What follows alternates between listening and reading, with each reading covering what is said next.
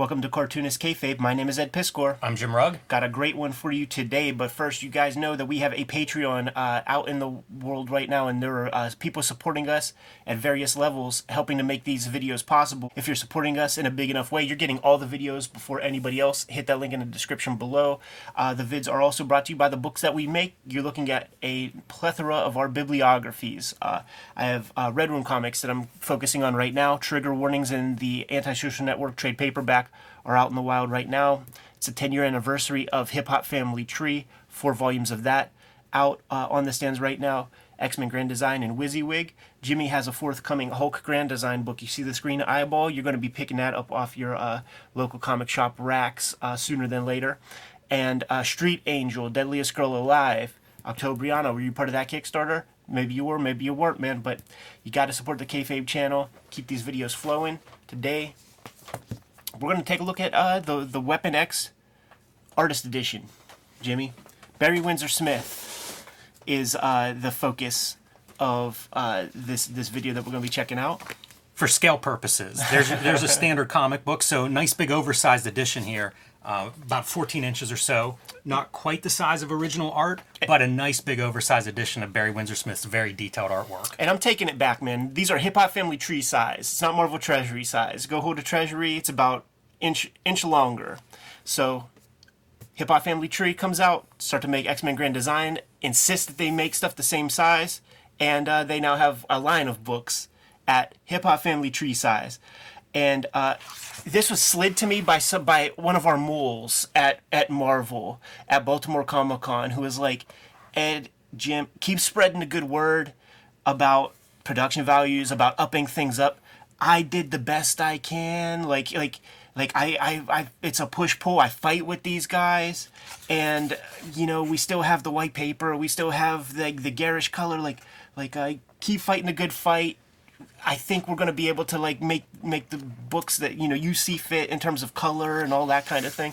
So it's that same, it's the reprint color, just at a bigger size, which is cool. You could enjoy the artwork a little bit more. Yeah, still kind of glossy paper, which isn't great. I was wondering if it was uncoated. I think it's a matte finish probably is what you've got there. It's not the hardcore gloss, but also your ink is sitting on top of it because it is some kind of coating. Yeah. Here's my advice for the people working in the trenches or doing these reprint projects. Put a 5% yellow on top of all of this, and I think that you would really be surprised by what comes back. That's true. And you know what? Do it on one of them and see what happens. Because I've been talking about those Random House collections. I ended up buying the Black Panther one because it's so good looking.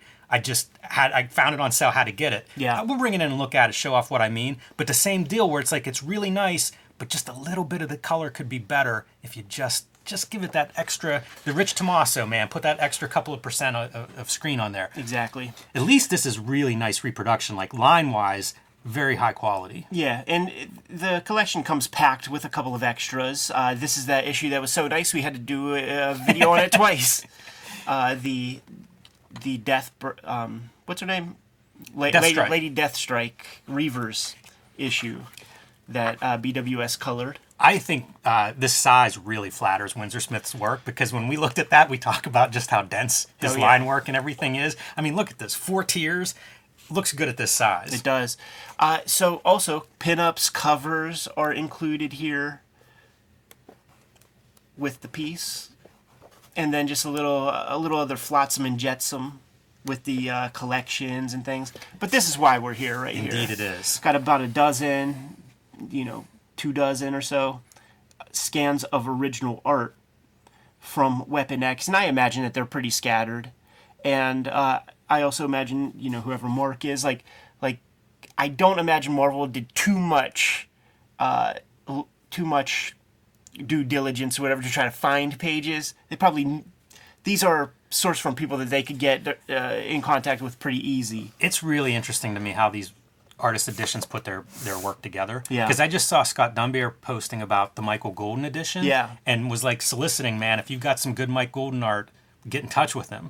So you're getting scans from all over the place, which may account for why this one is very white, where this is a little more yellow. Yeah. And adds to the charm, though, in my opinion. And you and I, we saw Dunbier in Baltimore, and he sat there with one of those super expensive, $10,000, giant flatbed scanners, at the convention with its own kind of power source. Just taking on all comers, man.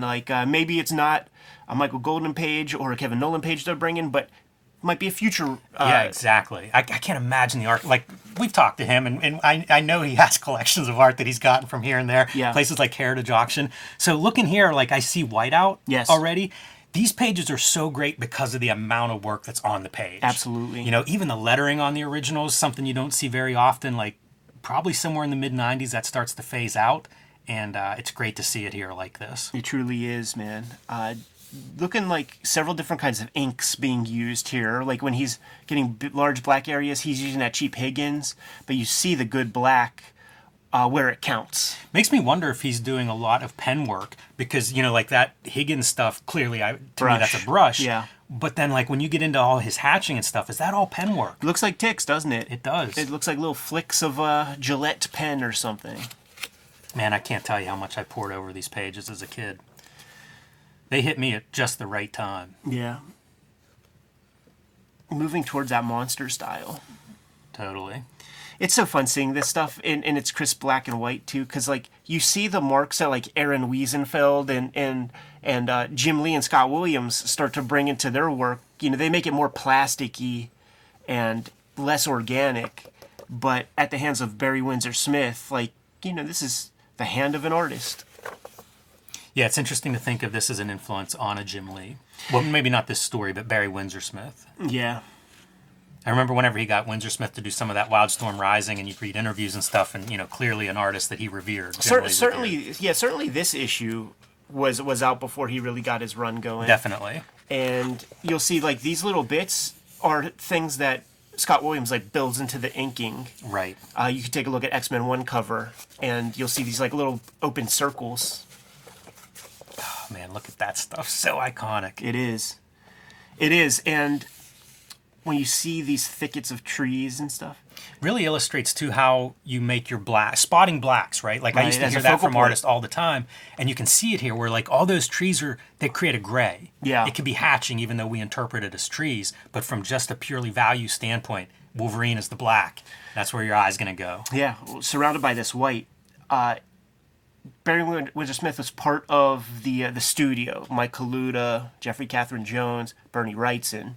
And Bernie Wrightson established these kinds of thickets. And Barry Windsor Smith is definitely like picking up where Homeboy left off and doing it, you know, beautifully. Speaking of being part of the studio, when I see a hand like this of Windsor Smith, that's a guy that could peel off the layers of skin and show you what the hand looks like with tendons and muscles. Then he could peel those off and show you the skeleton structure underneath. Yeah. And it's all drawn there. You know, you see how these knuckles build up, the bones build up with like the tighter, the top of the flesh kind of parts. It's, man, it's an anatomy lesson. It really is. Like, I mean, this is a very clear kind of croquis drawing rather than just your comic book shorthand of like what is a hand. And he is a drawer. He admits to being a drawer. Like the drawing of the image is you know, that gets him off. Not just like the storytelling part of it, but actually making fun looking cool drawings is something that he digs. More of those iconic pages, huh, Jimmy? These things were huge. It's Think funny. of all the Weapon X stuff that comes out after this. That, like, it's almost a new mythology, almost a new dimension of this character that he builds. Totally. Like, you know, with the helmet, so like this toy will be out the next year. Yeah, the Naked Wolverine toy. The Naked Wolverine 2 with the helmet, and like when you take the helmet off, they painted the whites of the eyes, and it's not a good look. Like it looks like a big giant anime girl. That's funny. This has cyberpunk elements. We were talking about cyberpunk. I mean, look at those 2 pages. This was a pose that I copied a lot.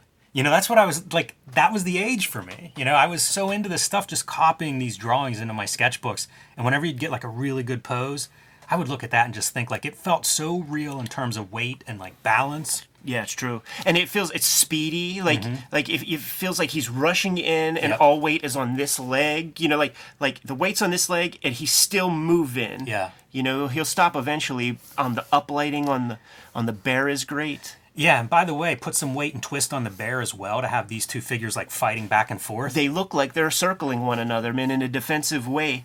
Jimmy, do you when you draw your guys, do you draw or have at least a little bit of like almost like a wireframe on your characters, like for the lighting and things to just kind of give you the planes?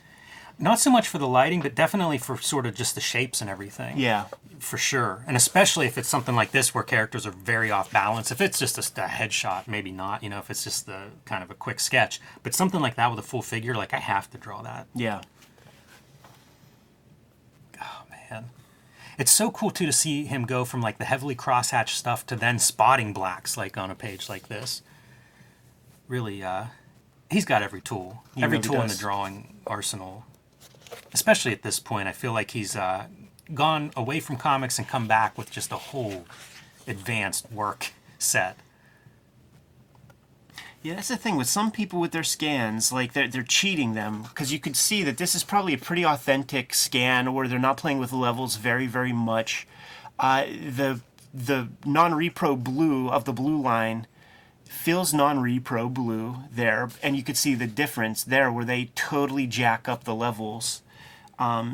It's conceivable that somebody's storing this stuff out of the light, but I think unlikely. I mean, it's impossible. Like, That is dark. this is the telltale. That is print. Then it's going to show up in print. No doubt about it. This is nice because you actually can see the non-repro blue pencils. Especially this was one of those really weird drawings in the book where I think it's like colored funny, like maybe it's like a heat sensor kind of coloring. Yeah. Which he probably colored himself and had Yes. in mind when he's drawing it. But on here you can see like how he's blocking in his shadow and stuff with that blue pencil, but Right. just outlining it with a real light line. Yeah, going to go Mike Hinge with it. I love it whenever you can actually see some of that drawing underneath. Even like here you can see a leg that's just, nope, going to move the leg down a little bit whenever I actually ink the final figure. Right. I think it's one owner of like all these jacked Yeah, it up could be. pieces. They do look like they're scanned with the same cleanup setting or the same setting in the scan area. And then you get to see like the little bit of maybe a coffee or an ink wash drop there. Also remarkable for me looking at this original series is how he was able to do like 8 pages at a clip. Yeah. And it felt like it was worth my $1.25. Right, just that 8-pager. Yeah. Totally. Yeah, there was so much on those pages. And then when Barry Windsor Smith sees this, does he go, I'm never fucking working for Marvel again? You know, I don't understand it at all. Like, you have to have a visual background to some degree if your job is like coloring or putting together a cover, right? And yet, like, you see this and you see the original and you go, oh no, this is really great. Look how I improved that. I'm going to teach Uncle Barry a couple of things about drawing, about color theory. And you would even think, like, at some point an editor would be like, whoa, what are you doing to Barry Windsor? Like, this guy's never going to work for us again. Yeah. You're just going to recolor his... This is the equivalent of going into a painting and being like, you know what? It's pretty good, but let me splash some blue here. I think you were wrong on this color. Like, who would have the audacity to do that in any other visual art field? What's that one, Echo Homo, the one Jesus painting that got restored and it just looks so fucked up. Like, this is the comics version of that, man, where you got some restoration cats getting abusive with the airbrush tools and stuff. But Jimmy, Also, by the way, I wish I had that level of confidence. right, to just yeah. What couldn't you do if you had the level of confidence to be like, you know what, Barry Windsor Smith, pretty good, but I know where he went wrong. So, guys, I mean, if you're playing at home, like, how many pages was that we got to see? 10 pages of original artwork, but there's a couple things. There's something that came through the kayfabe offices, right, Jimmy? Yes, it did. That- and let me tell you, It's a pretty inspiring idea. it's changing my life. Yeah. Should we put it out there, man? See, this is One little bit of setup. If you Google Weapon X pages Barry Windsor Smith, you can find 100 of his original pages online. good setup, man. And you would find it mostly at comicartfans.com and at a pretty high resolution Yes. where you can see stuff and maybe at enough resolution. Like the people who, a lot of people who own original art, they want you to see the marginalia and things like that. And they want you to see it at a sexy level. They want you to know they have it. So what if you take all those images that you find on Comic Art Fans, and what if you just make your own print-on-demand book?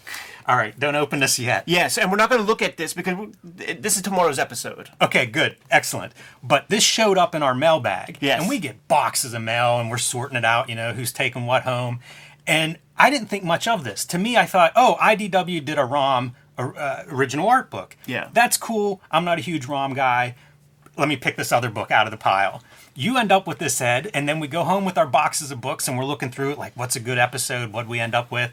And you start reading this and you realize this isn't an IDW official publication. Right. This is a fan-made bootleg edition of a ROM original art book. It's not ROM. It's a Sal Buscema art book, Space Knights and Superheroes. So even better. This guy's a Sal Buscema mark.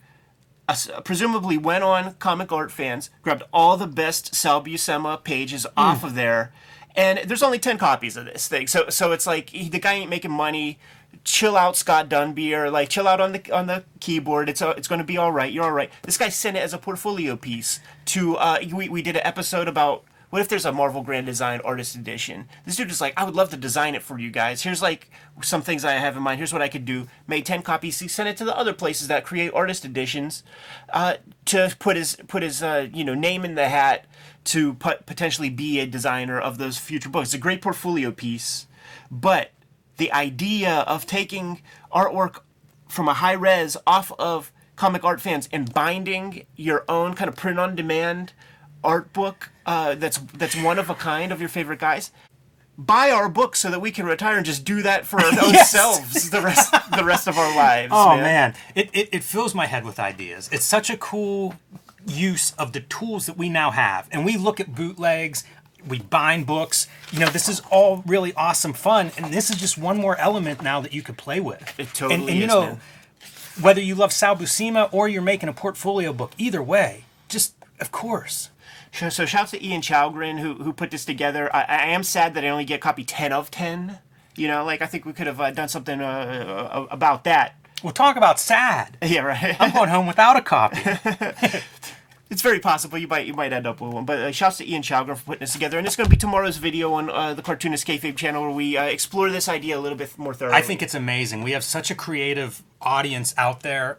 I'm already sort of like thinking of what are people going to be making, because we've seen amazing handmade books, books that don't exist that we dream about. I've made a couple myself, and this just to me opens up the floodgates for like a whole new avenue of really cool stuff. So Jimmy, as of this recording, we still have to work for a living, and so do you out there in the audience. But if you are inspired and like, you know what, I just don't know when they're going to make an artist edition of this or that, and you make one, send us a copy. Send us 2 copies. Yes. P.O. Box 3071. Keep the band together. Munhall, PA 15120. We'll show these motherfuckers off and go through them, and, if it's not going to be us making a bookshelf of bootleg artist editions for ourselves, the Kayfabe bodies can help out with that, man. Ask not what Cartoonist Kayfabe can do for you. That's right, yes. But ask what you could do for Cartoonist Kayfabe, and with that in mind as a parting shot, Jimmy, are you good to go? Yes. Kayfabers, hit up the Patreon and join us at the King Kayfaber level. We have dozens of people in the chat room right now who are watching this in real time and who are watching the stream before you get to see these videos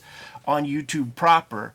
We have all these books here in our bibliography. Jimmy, tell the people specifically what you got out there. Hulk Grand Design, Street Angel Deadliest Girl Alive, and The Plain Janes available now. Well, I guess Hulk Grand Design coming very, very soon, according to Marvel. February 22nd is the release date on that one.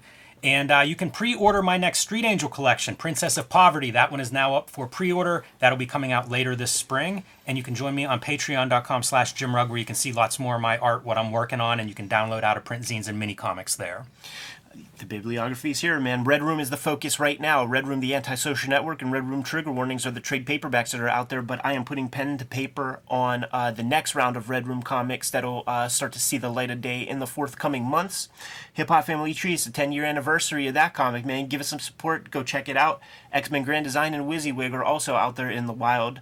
These videos are brought to you by the books that we make. Jimmy, what else do we have out there, man? Subscribe to the Cartoonist Kayfabe newsletter at the links below this video. You can also find Cartoonist Kayfabe t-shirts, merchandise, hats, and more at our spread shop. That link is also below this video. Another great way to support the Cartoonist Kayfabe channel. Give them those marching orders, Jim. We'll be on our way. Make more comics.